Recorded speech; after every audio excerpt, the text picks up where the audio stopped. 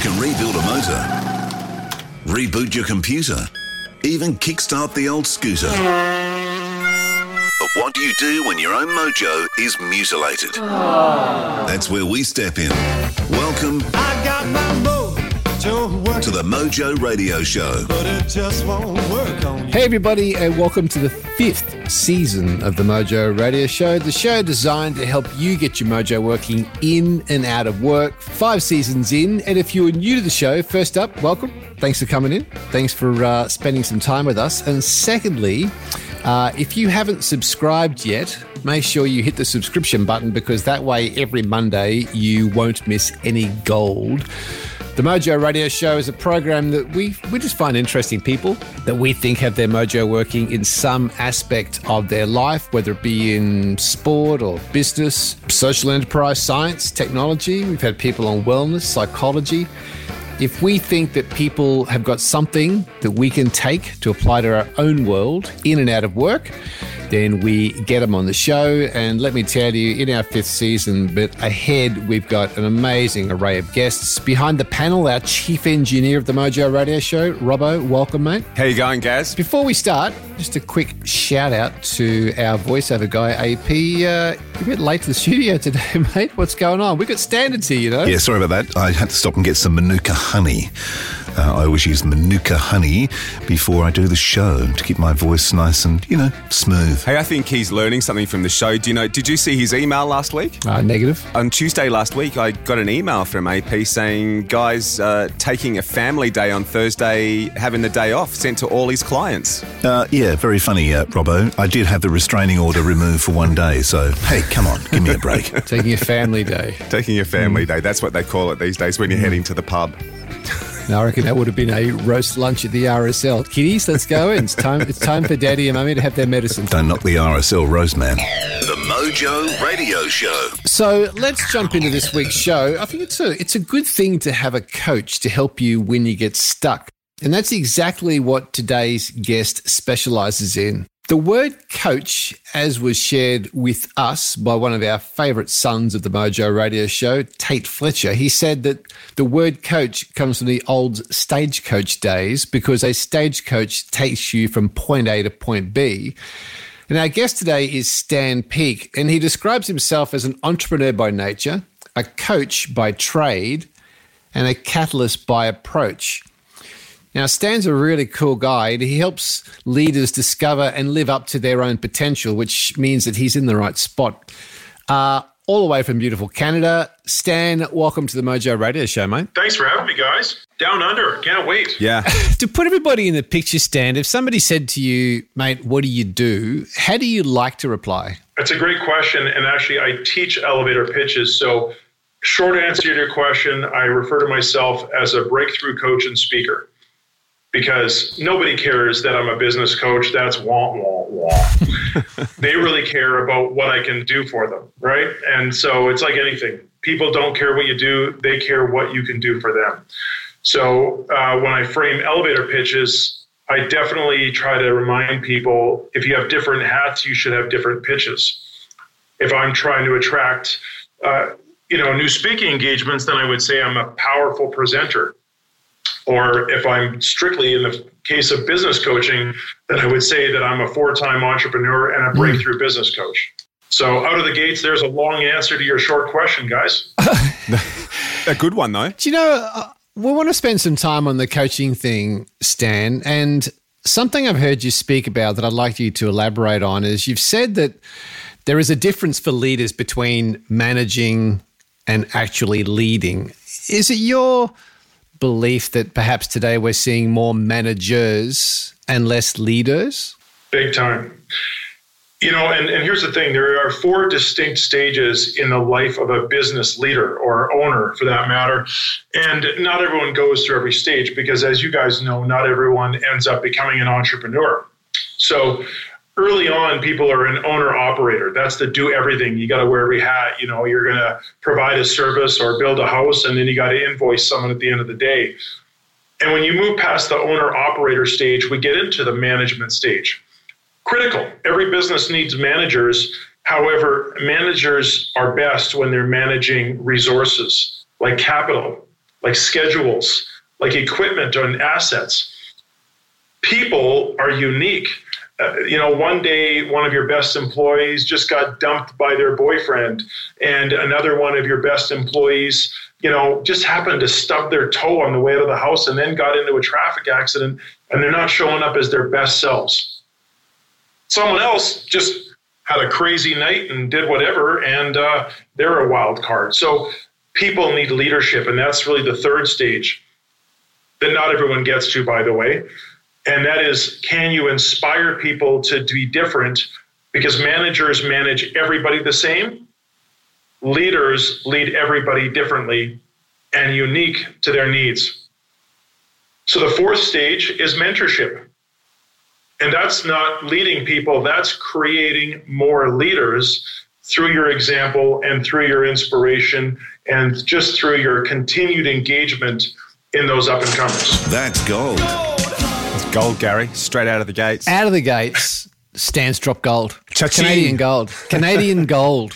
Maple gold. Which is not as worth as much as Australian gold. If you compare currencies, I don't know, Canadian gold can probably get me a cup of Java there with you guys. Now, we interviewed Ryan Holiday some time back for Athletic Greens, and one of the books he wrote was called Ego is the Enemy. What part does ego play in great leadership? Well, no part.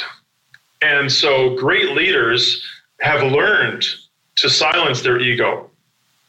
We all have ego. We do. Insults hurt. The best leaders I know learn to go get the feedback that's going to help them get better. As an executive coach, I take all kinds of leaders through 360-degree reviews. And some of the most successful people you've met, I've taken Olympians through this exercise, and I've had them in tears at some feedback that stings. These are people that are on TV in front of millions of people in the most high-pressure situations you can imagine. And the odd negative comment can bring them right to tears. Yeah. So we all have ego, but great leaders have learned through the use of maybe a coach or a 360 review or being surrounded by people who can help them get better. Great leaders have learned to silence their ego and be who they must for their organization, as opposed to being what their, more vain ego says they should be. And I'll give you a quick example. In my business, every business has to market, right? And I've got a business that I can market one of two ways. I can market and say, look how cool I am. Look how I'm the shit. Look what I can do for you. Or I can say, look how cool my clients are. Look at these world leaders and look at the amazing stuff they're doing. And look how privileged I am to work with these people. God, I love what I do. And which one makes me look like more of an asshole? We've interviewed a number of Navy SEALs, and they will say that the great leaders they've served under, one of the most prevalent attributes is that humility, or the leaders being humble, which is exactly, I think, where you're going with this. And I've heard you say that the military are actually changing the way they look at leadership. Can you just elaborate on that for us? Absolutely, and happy to, and also happy to know and hear that perfect example that in the military, the great leaders are known as those people that are humble. Because we look at the military in leadership, our academia, as really being where the command and control school of management is still prevalent. And ironically, academic institutions are also often very command and control, even though the research is pointing to effective leadership being anything but that. Now, part of it is also, here's the thing, there's a great model of leadership by a gentleman named Richard Barrett. And if you go to valuecenter.com, all one word, valuecenter.com, you can really expand on this model that builds on Maslow's hierarchy of needs. And so what Barrett has done is built a 7-level layer of leadership. And command and control is effective leadership situationally. Let's say this. If there's a fire in your house, Gary, would you like a collaborative discussion on where you'd like to exit the building, or do you want someone barking at you saying, get out? Yeah. So it's situational. And if there's someone who wants to kill me, I want to know that I'm not a liability to my team, and I want to be well-trained, and I should react with faster than a snap of a finger. Part of that has to be command and control, because I can show no weakness. I can show no selfishness. And so that part of leadership will always be there partly. But if you want to inspire people to do more than the minimum, you got to get into someone's soul. You don't want to just get in someone's grill. Command and control is getting in someone's grill and say, do it because I'm your boss, do it or you're fired. Get it in someone's soul is do it because I believe you can. I think you were cut out for more. And both work. It's a question of what they work for and how long they work and how deep someone becomes committed as a result of those styles of leadership. And the other thing, too, last thing I'll say is that people have a choice. And so the military requires numbers. They require brave men and women to show up and defend their countries. And that is where leadership has to really become attractant to new members to replace those people that are, retiring, or those brave souls that have given their lives. So command and control doesn't inspire that, but the call to something greater than yourself does inspire that. And I think that, and I credit the military and other armed forces and first responders that they are embracing more of that style of leadership, if nothing else, than to attract new members. It's interesting, just when I flew back from San Diego recently to Australia after the gig, when they were boarding the aircraft for American Airlines, they boarded people who needed assistance, people with children, and the military. Got the first preference. And nice. It was really nice, Robbo. And I was sitting in the lounge there and I was pretty relaxed with the whole thing. And I thought, you know what, it's one of the first times I've seen a company or general population acknowledge the work of the people, the armed forces, or the people who are being of service to us. And it was such a simple thing, but I thought, and there were a couple of Marines flying with us, and I thought, just such a nice way to acknowledge them, isn't it? Just a simple little thing like that, but it says so much and it makes them pull their chest back and go, okay, this above money and everything else, I'm being recognized. It's the right thing to do. I don't know about you guys. I had a grandfather who fought in the Second World War and fortunately was able to come back from the war. And I never want to be in the position where I have to make that choice. He didn't want to have to make that choice either, but, he fought and potentially was going to give his life for our freedom. And, if pushed into the corner, of course, I hope that I would make that brave a decision. But for those men and women that go out there and are in that position and choose in non-war times to do things that are just scary or even unimaginable so that we can enjoy our freedom to go and be and do what we want. I love what I do. I am doing what I was put on this earth to do. And I owe that freedom to people like my grandfather, people like those brave Marines that were on the plane. Isn't it interesting, though, that being humble that we were just talking about, you talk to any of these average diggers who have come home from World War II, they're all the same. No matter how many of them you speak to, 99.9% of them are all just, we did the job we were sent there to do. There is no ego. It's amazing. I totally agree. If we could just camp with the military just for 1 second, and I just want to get your thoughts on this, Stan. So if we say there is command and control, there's a place for that. Then is the other place decentralized command, where I remember hearing Jocko Willinks, who is a Navy SEAL who served for 20 years, served in Ramadi, wrote Extreme Ownership with his partner Leif. He talks a lot today about how they went through decentralized command in Ramadi, where there was a briefing. Everybody knew the mission. They knew what the expectations were. They knew they had the resources. They had the direction. But then Jocko would say, in the heat of battle, when things went pear-shaped, they were absolutely expected to take control of their own situation. And his words were, combat is an exercise in creativity. Is that there's command and control. In your mind, Stan, is that the other part of leadership that you're seeing the change? We're going now to more decentralized command where if they're given the right mission, the right purpose, the values by which we operate and the expectations, and you have the resources, you're then empowered to go and do the job? 100%. And that's the word I would use, is empowered. I'll call it empowered decision-making. So you touched on a lot of good things there. And if we were to unpack that, if people have the mission and the values, any organization, could be the military, could be a church, could be a business, even a family. If you can align on values, then you know who belongs and who doesn't belong. And by the way, you can be a great person and not belong. If you apply at a certain organization, it just doesn't feel right. It's not because you applied at some satanic cult. It just doesn't fit with how you make your decisions. And so go be happier somewhere else where you're around people who feel and think the same as you do.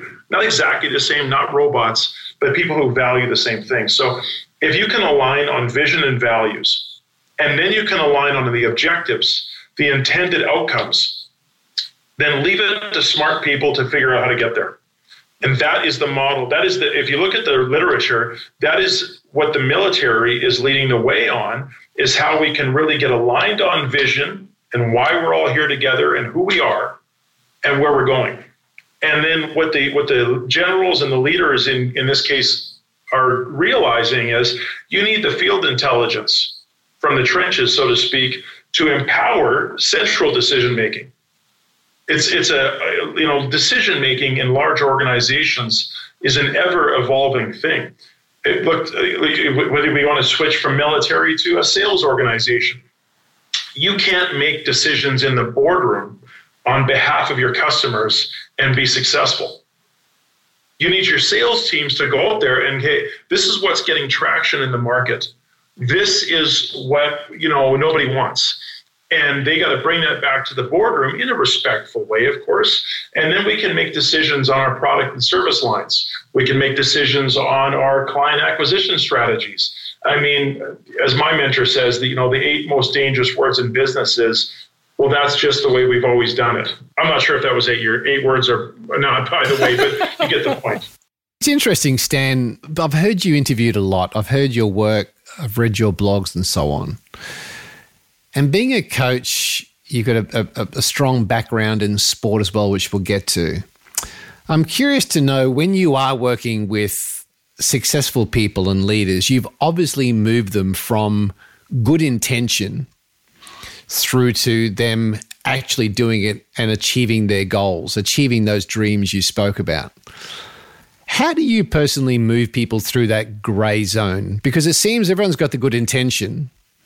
However, not enough people are actually getting after it and actually doing it to pursue their dreams. There is a grey zone they step into and get lost. How do you personally move people through that? Great question. And I'm going to give you two tactical ways that I do that. But before I do that, I want to walk you through a brief coaching model. And so, as you mentioned, results are really only going to happen through our actions. But some people aren't taking those actions despite their intent. Well, actions are a limiting way. You can't really move the needle if you say, well, you know what, just take better actions, guys. That's not leadership. So what happens before we take actions is that we have emotions. We have emotions based, that might be motivation. Being motivated is a state. It's an emotional state. Being anxious is also a motivational state. And we'll take different actions in those 2 different emotional states. So what precurses your emotion is your thoughts and your beliefs. It's the way we look at the world. So let's just talk about maybe we're talking about an executive in an organization that's revenue is flat. And maybe they're the chief sales officer or the VP of business development. They are tasked with growing that top line revenue number. If they view the economy as sinking, then that's their thought and their belief.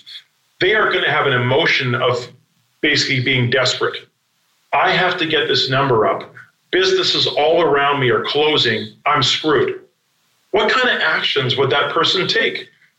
desperate actions. And if they take any action and don't get traction right away, they're far too likely to quit. Take the same executive, and if they say the economy is really the sum of everything that's going on, some businesses are down, some are up. Right now, there's a depression. Well, this is when Warren Buffett would buy, because really, it's on sale. So if things are going down right now, where's the opportunity? If one business is closing, someone else is buying them up. Where have I not thought to look? That person who went from a place of opportunistic thinking and creative thinking is now inspired. They might be on to the next amazing idea.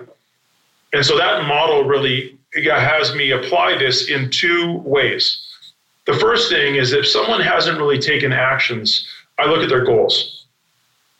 If people have goals that are big enough, that scare them and excite them, and that commit them to action, they don't play small.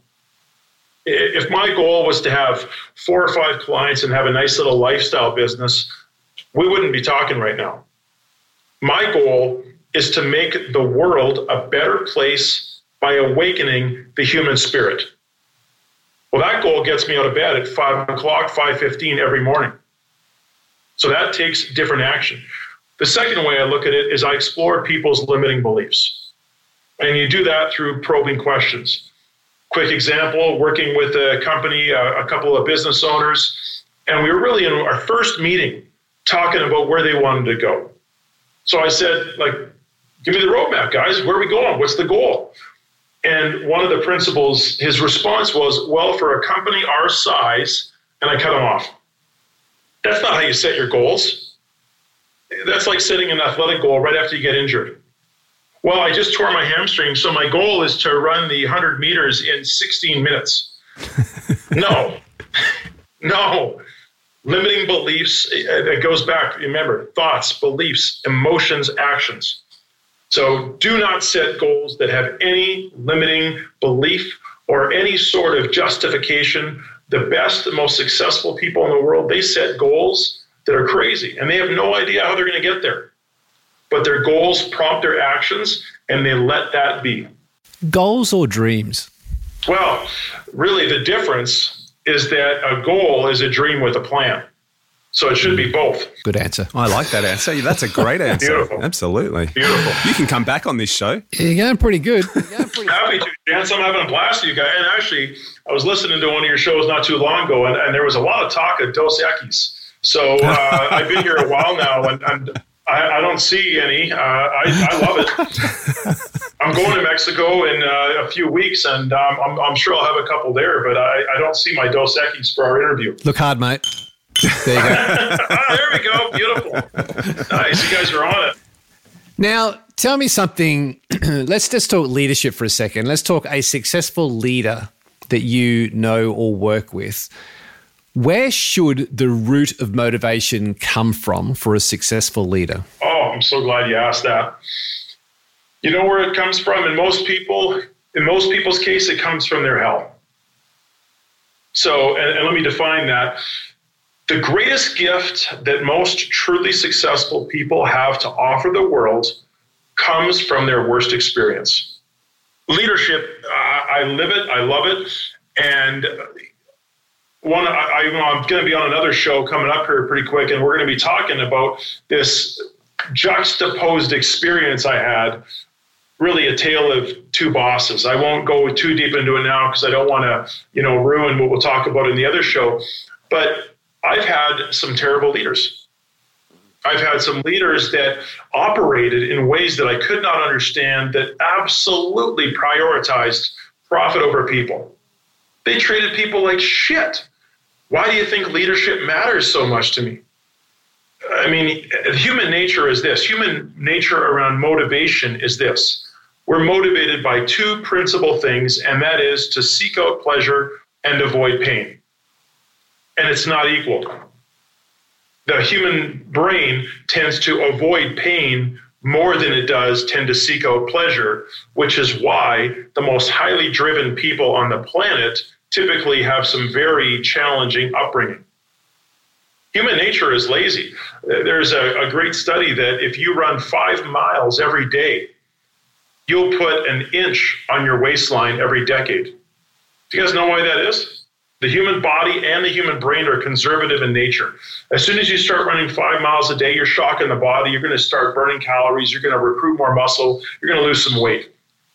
But if you run those same 5 miles every day, your body has adjusted and adapted. Your synapses fire more efficiently, and you now can produce that same amount of work with less effort.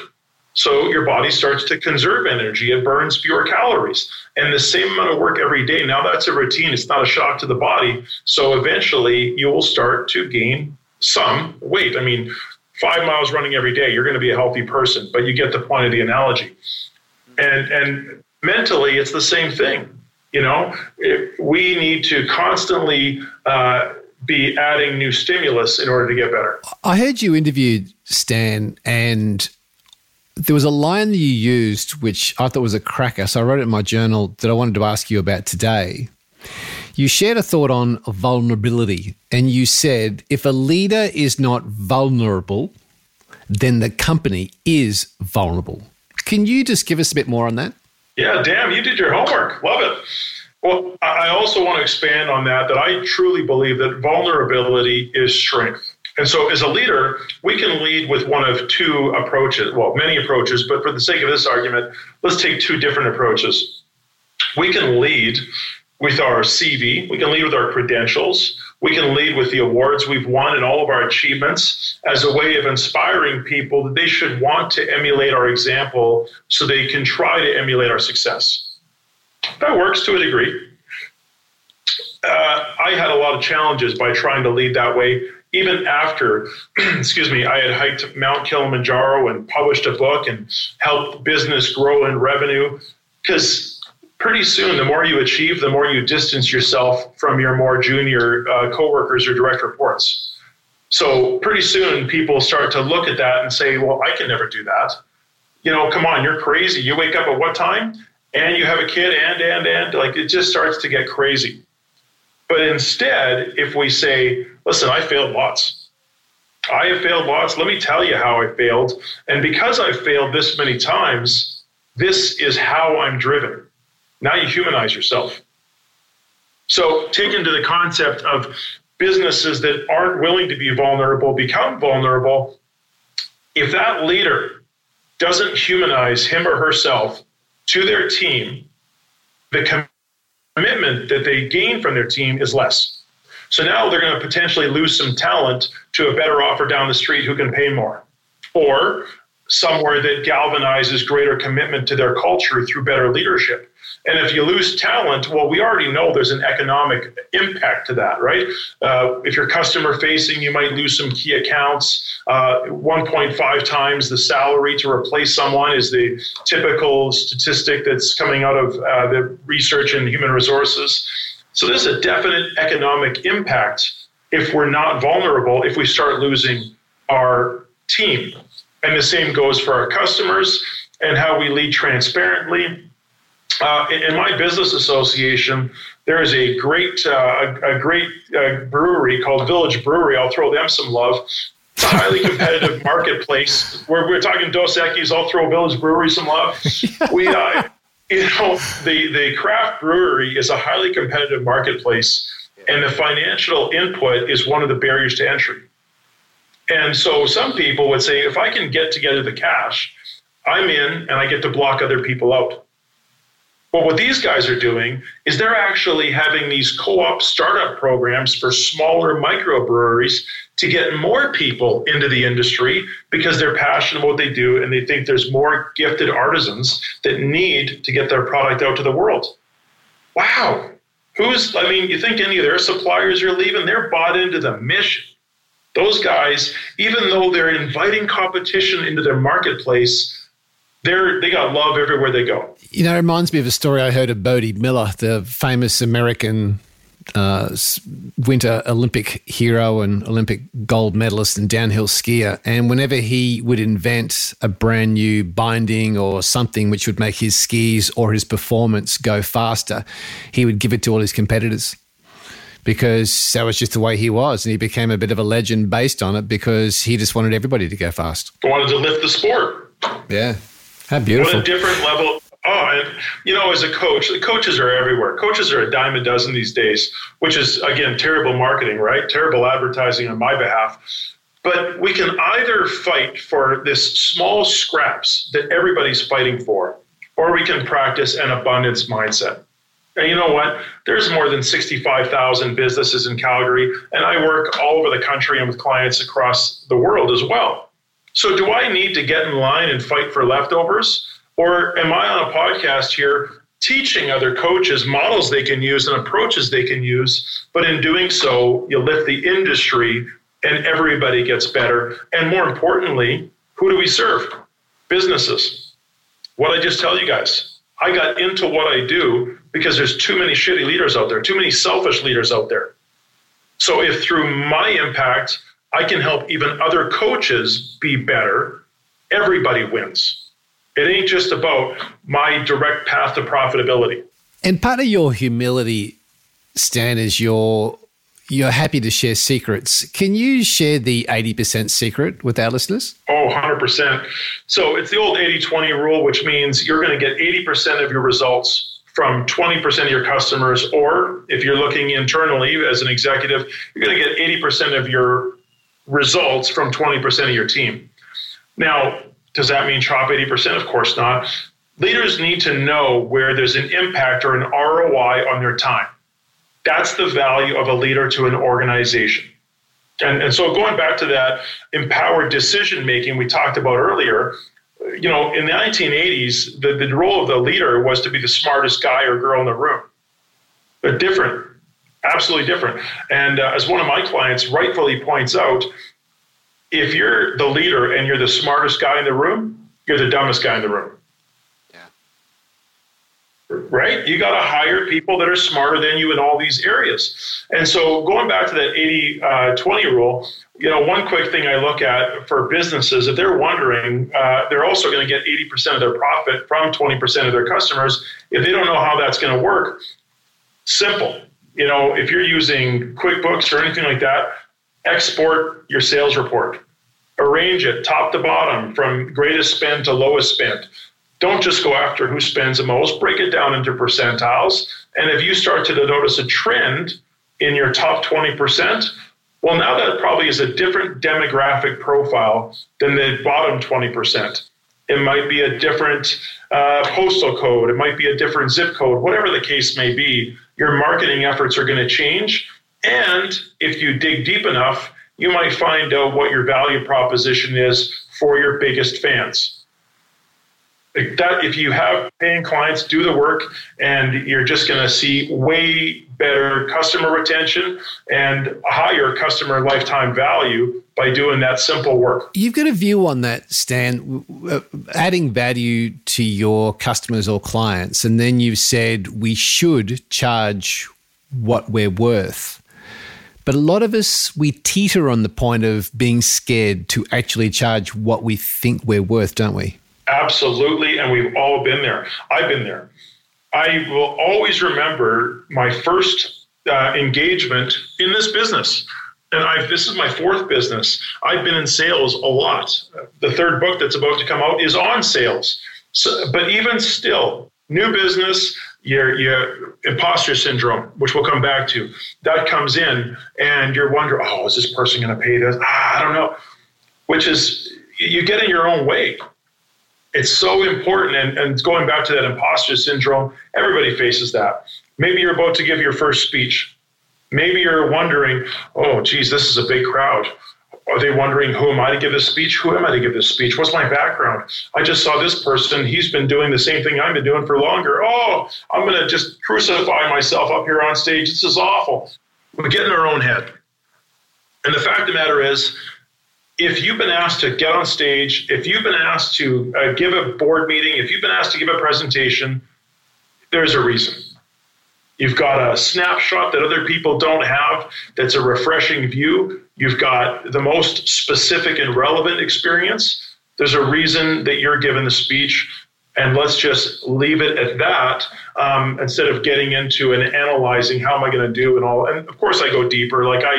Anyone of my clients that does talk, I go into how to optimize their state and all that kind of stuff, which is a whole nother talk. But know that imposter syndrome is real, and know that everybody else faces it. As soon as you know that everyone else who's a success has questioned their own worth, then we can kind of breathe this sigh of relief thinking it's not just us. How do you deal with it, mate? I mean, the imposter syndrome, we interviewed a lady specifically on that maybe 6 odd months ago. It ended up being a very, very popular show because, to your point, we all suffer from it. How does Stan deal with that yourself? You are successful, you're coaching, you have people approaching you. What's your own internal dialogue to deal with the imposter syndrome? One thing we've already covered, and that is have goals that really, truly matter, because we're going to fail. I did not get that client the first time I was out there, figuratively shaking in my boots, questioning my own worth.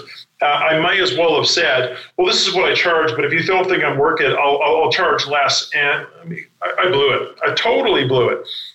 And one of my clients, who's also an executive coach, really just starting her practice, we laugh about it. She told me how badly she butchered her first one. But guess what? Now she has value for her clients. I don't get paid to go talk about how cool I am and how successful I am. It's sharing experiences that lead to wisdom. And most of those come from failure. And so going back to your point, how do I deal with imposter syndrome? Had to get back out there. I couldn't quit after my first failure. I had to go back out there and fail again, and then try again, because the simple act of doing actually elevates our self-esteem. I'm a firm believer, getting a no from a client will build my self-esteem more than failing to take action. Because if I fail to take action, my subconscious mind knows that it was fear, knows that it was weakness, and that's going to grow.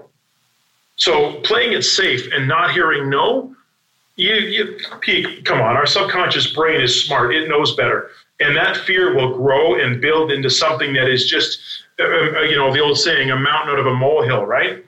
Yeah. If I hear no, at least I'm trying. And for my fourth book, which I've been working on simultaneously as the third book goes to fruition, it's all about interviews with top-level leaders. And I got shot down by the Dalai Lama recently, which I love to joke about. I mean, how busy do you think the Dalai Lama is? Especially at 82 years old. And I've never met the Dalai Lama, but guess what? I can say that. And when I say that I was shot down by the Dalai Lama, people are like, oh shit, he's not screwing around. He's going for it. I think it's probably important at this point just to send a hello to the Dalai Lama. We call him the Dalinator. He a big fan of the show. He is always emailing and sending texts. Some of the photos he sends us, isn't it, Robert, at the studio? Oh. He's got a sense of humour, that guy. That photo of him jet skiing the other week, thumbs in the air. Oh.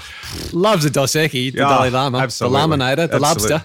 The Lobster. And let me say, Your Holiness, His Holiness, if you're listening, thank you for at least allowing me to use this and leverage it. No hard feelings, because now it's a great story. And also, Your Holiness, if you're still willing to do that interview. Yeah, we've all shaved our heads for the Dalai. Can I just go back on something you just said in your last answer before we move on? You were talking about how we have to hear no occasionally. Is that because we're building grit, or is there something else behind that? Definitely building grit. It does help you develop thicker skin, and any entrepreneur needs thick skin. Before you need a breakthrough business idea, you need thick skin, because nothing is landing on your lap just because. That's any business. Show me the most successful. Richard Branson is, I would say, quite successful. He's very open with the failures that Virgin has had over the years. However, in addition to building thick skin, hearing no also helps us iterate our own business model or sales approach through biofeedback. We don't even have to get feedback from the other party. We know how it felt. Again, another client, in building her business, her homework was to go get 10 no's for a new concept, to go to a market that she didn't want to serve and go pop in and get 10 no's, total cold call 10 no's. And that was in a week, and I thought she was going to shoot me. But regardless, when we got back together, first thing I said, do you hate me? Do you want to punch me? But what she came back with was evidence on why no is so important. Is because she had built her entire sales strategy in a week. because the first one got to know, tripping over her words, all that kind of stuff. The second one, intuitively, she realized how unprepared she was. So for her second no, she had to do homework on her prospect, pulled up the website, pulled up the person's product, sales, all the things they could do. And she was automatically more prepared for the second no, even though the first person did give her any constructive feedback on what she could do better. That's the other benefit of getting no. Nice. And the third, if you will, is that it's a gut check. If we can have the right frame of mind, even if you heard no, you're brave enough to get out there and do. And most of success is what we do. I just actually launched a quick message, social media this morning on how success is what happens in the shadows. It's not me being on this show, and thank you for the kudos, guys. Absolutely. But you know this as well. The success is not just the guests you have on here. It's the homework you did. How many of my interviews did you listen to so that you could have the right questions formulated? How many reach outs do you do with leaders all over the world? That's your success, not the stuff that people hear on air. Earlier in the show, Stan, you talked about probing questions, and that's something I love, the questioning and interview process. What's your favorite probing question? There's no better question than why. You know, I might have a question and every now and then, because I'm extremely present when I'm with my clients. I practice a rule of 100% focus. If I'm in person, it's obvious. If I'm over the phone, I look like a crazy person. I'm on my headset, walking around my basement, no device, nothing on, so I can be 100% present. And every now and then I'm like, oh crap, I wish I could write that down. But the best question generally is why. Because why roots us to purpose. We could figure out how all day long. That gives us a roadmap. We could have the roadmap to the buried treasure. We still have a choice as to whether or not we want to go there. So why will always take us deeper into purpose. I like Jim Collins' 5 whys. Ask a question why they do something. They'll give you a surface answer. We ask a deeper why and a deeper why, and we get more and more profound. And when we can get profound, we get to a commitment level that's uncommon. I tell people this all the time. If you find your purpose, you lose your ability to quit. That's why I love the question why. You get so deep that someone can't quit. Rocky Mountain Gold there, Stan. Cha-ching. Rocky Mountain Gold, my like friend. I said, I've been up a lot. I've been up a lot longer than you guys. You're crack of dawn. You're just getting after it. I mean, I'm almost ready to go pick up my kid and start making dinner. You talked about setting lofty goals, stroke dreams. What's Stan's goal for discomfort in the next 30, 60, 90 days? Oh, I love that. Great question. Goal for discomfort. Well, the first thing is I find it still, I'm not comfortable when I have to do cold reach outs. And I have to do that sometimes when I'm looking at people that would endorse book number 3 or participate in book number 4. I don't like asking for anything. But that being said, that the very nature of the work I'm trying to do to get the best leaders out there in the world to participate in a project to move the needle towards the world having better leaders, I got to reach out to people I don't know. So that's what I'm doing in terms of being uncomfortable. Also, my routine is built on discomfort. I get up at 5:15 every day, work out. No, it doesn't matter. If I'm super sore, even if I just stretch, but I have to do something physical and I have to feed my mind every single day. And so the time that alarm goes off forces me to be uncomfortable because, as John Maxwell says, and I love it, the only way to guarantee a better tomorrow is to get better today. You work with leaders, you teach leadership, and I think just for everybody listening and for us in the studio is that it's also personal leadership in leading your own life, leading a family, leading a P&C group. It's not just a business leadership. We're talking leadership as in ourselves or those around us. As a leader, Stan, where do you think you fall short? And what are you currently working on as Stan, the leader, to get better? Number one thing I can get better at right now is saying no. And I say that on a day where I just agreed to join an advisory committee for another organization. So there's case in point right there.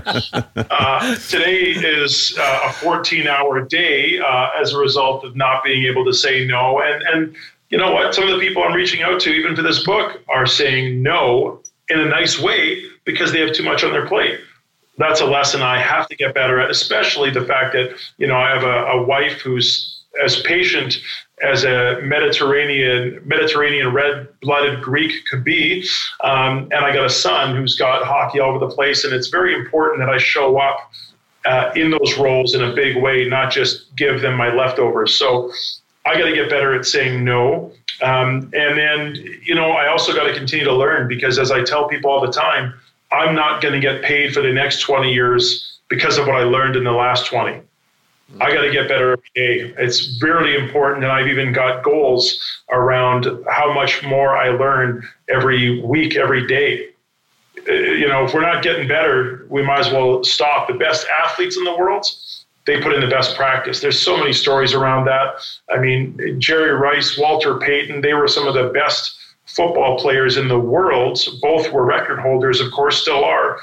And they had some of the most grueling off-season workouts. Sidney Crosby, anyone you want to look at that's a ridiculous success. Like I said, guys, success happens in the shadows. They put in the work so they can show up and wow the world. It's another line for the studio wall, Gary. Success happens in the shadows. There's a few shadows in this little studio. That's right. And speaking of shadows, let me take you down a dark laneway.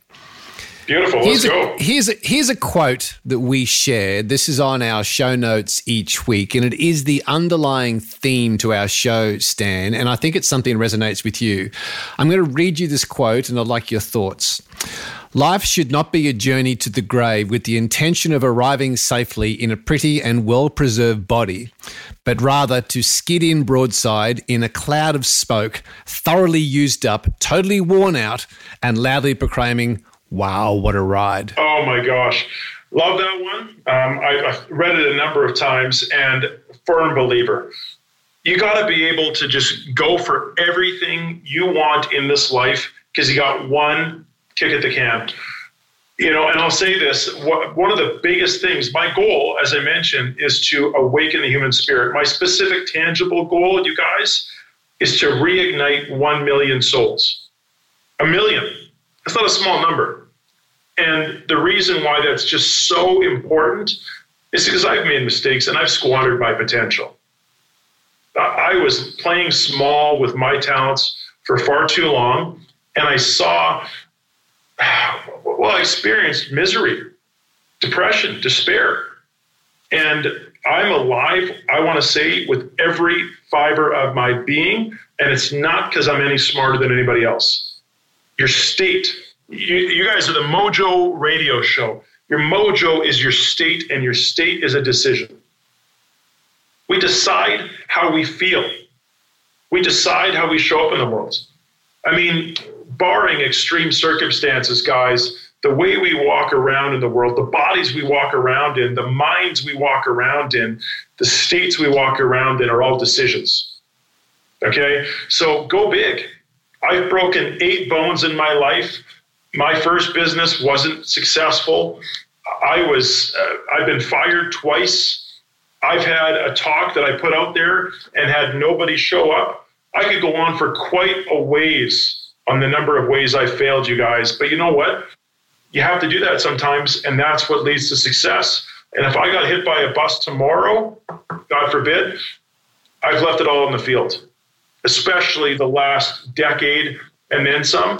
So I'm going to continue living by that very funny but very true philosophy that I'm not leaving anything for the corpse. It'll be a closed casket. Trust me, guys. It absolutely will.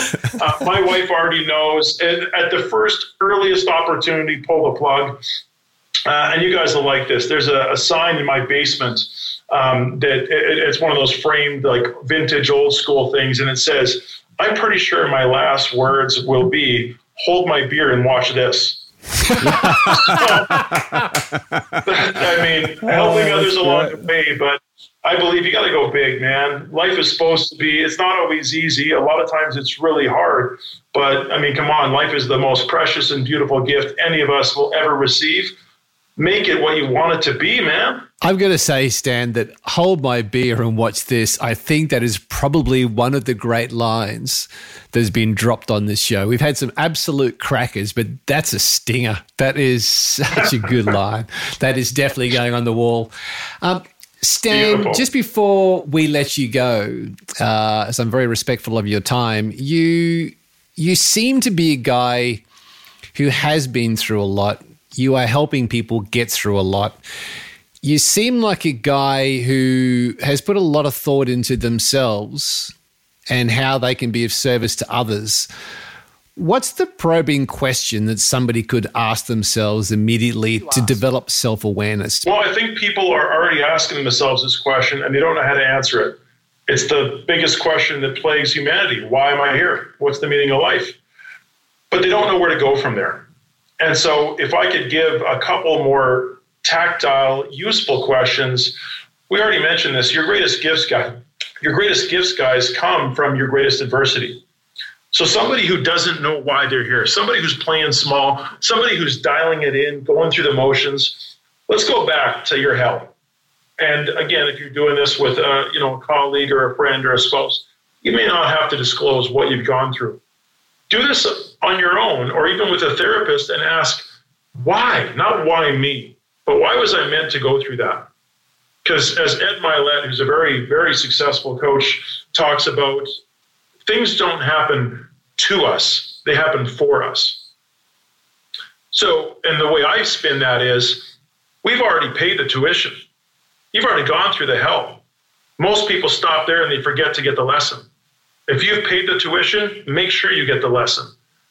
Ask yourself why you are meant to go through that brutal adversity. And no matter how painful to acquire, you now have wisdom and skills that can serve the world. That's number one. And number two, you have this awful experience that you never want to go back to. But you know what? You probably can go deeper than that, and you probably want to help prevent others from getting there. So if my calling, guys, is to awaken the human spirit, why is that?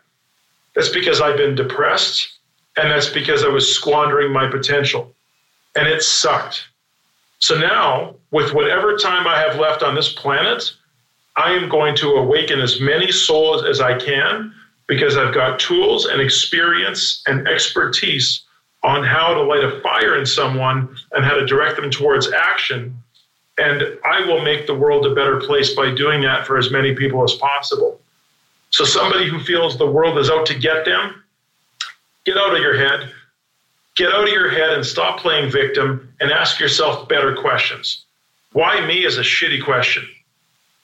Why was I meant to experience that? And what was I meant to learn? That's a much better question. On that note, one final question, Stan. People will want to know more about you and find out about the work you're doing. Where do you send people?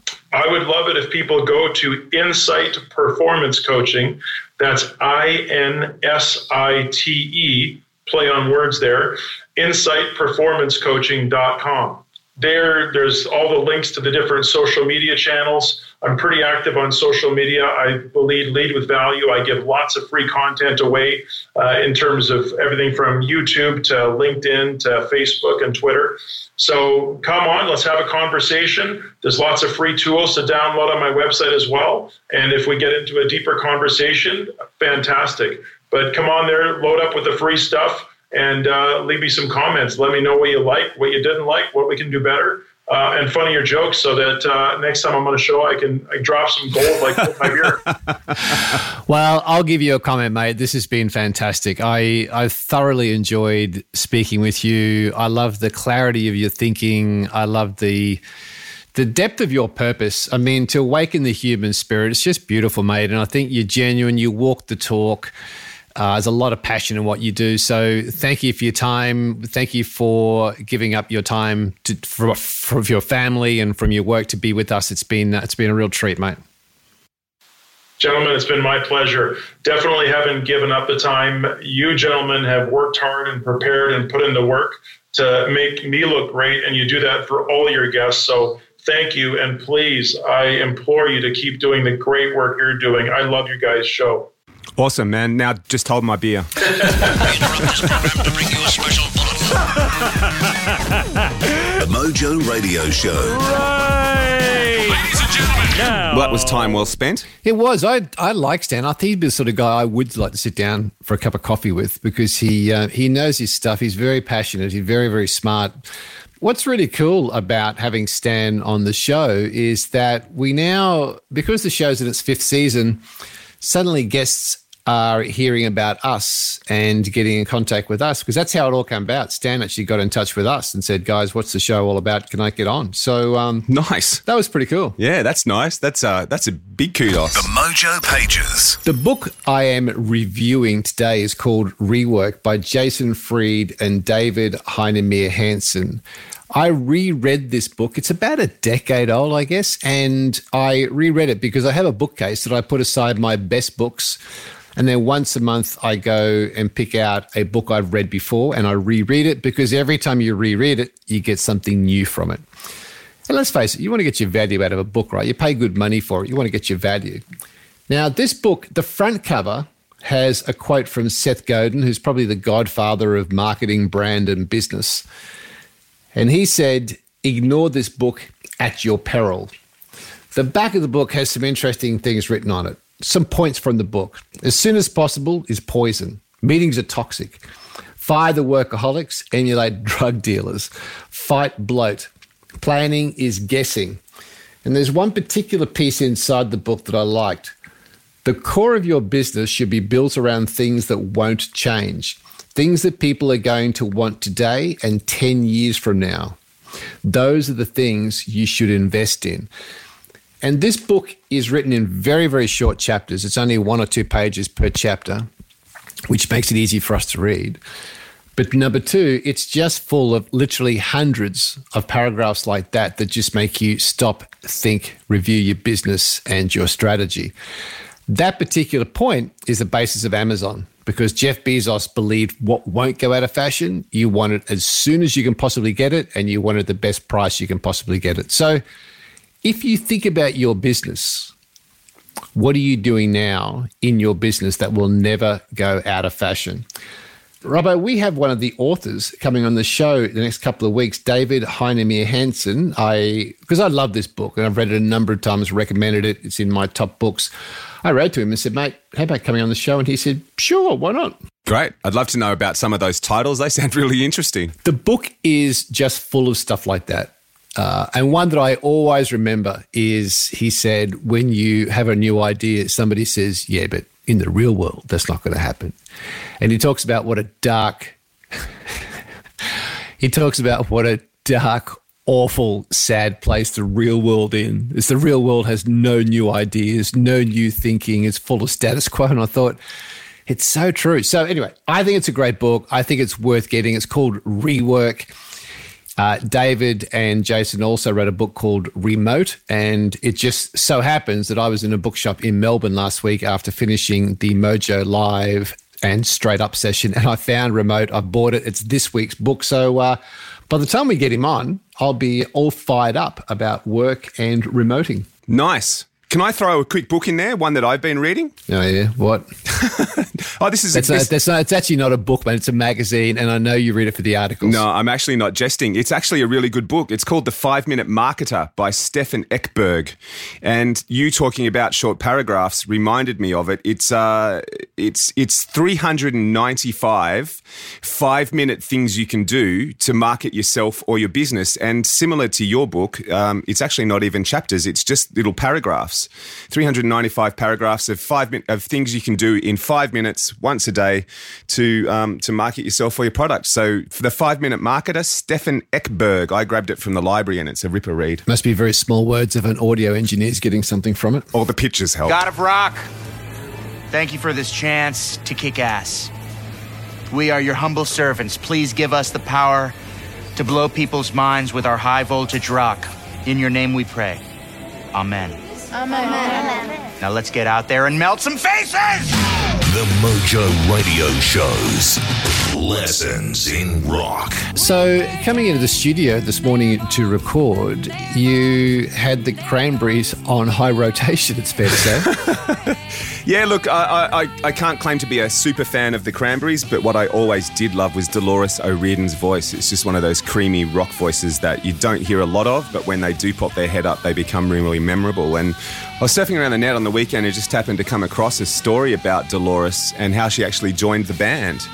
And apparently the guys in the band knew, as she said, 4 chords between them and were looking for a singer. She walked in the room and they said to her, well, why should we hire you? And she said, well, give me a melody or a song that you've written you've got no lyric for. And they gave her some music and she walked away and reflected on her first kiss and wrote the lyrics for Linger, came back to the band and said, well, play the song, have a listen to this. And she got the gig, and about 3 months later, Linger became their first #1 hit. And I just really liked that story. And I think the lesson for me from that is not just one of persistence and resilience, but if you go back to your marketing book, when we are marketing ourselves in any capacity, whether we're meeting somebody for the first time on a date or whether we're presenting or doing a pitch, in the back of your mind, you've got to have a reason to believe. And it's something we do for the show a lot is, well, why should I?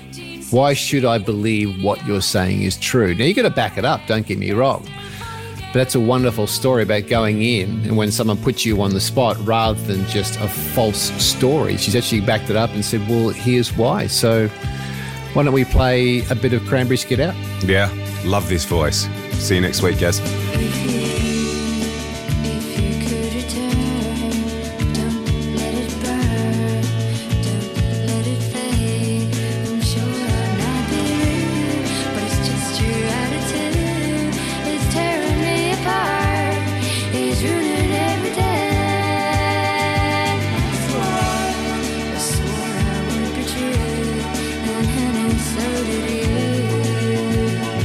So why were you holding her?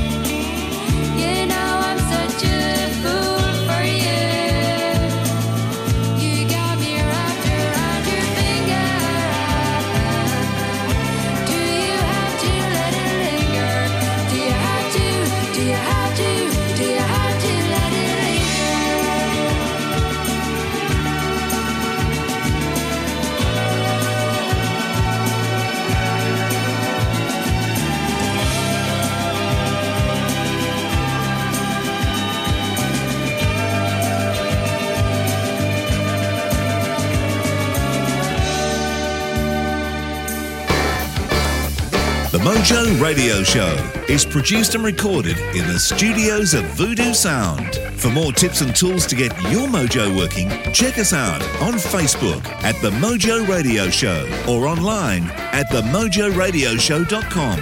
For more about Gary, see GaryBurtWhistle.com, or to polish your next audio or video production, check out voodoosound.com.au. And for the right voice, realtimecasting.com. Andrew Peters speaking. See you next time.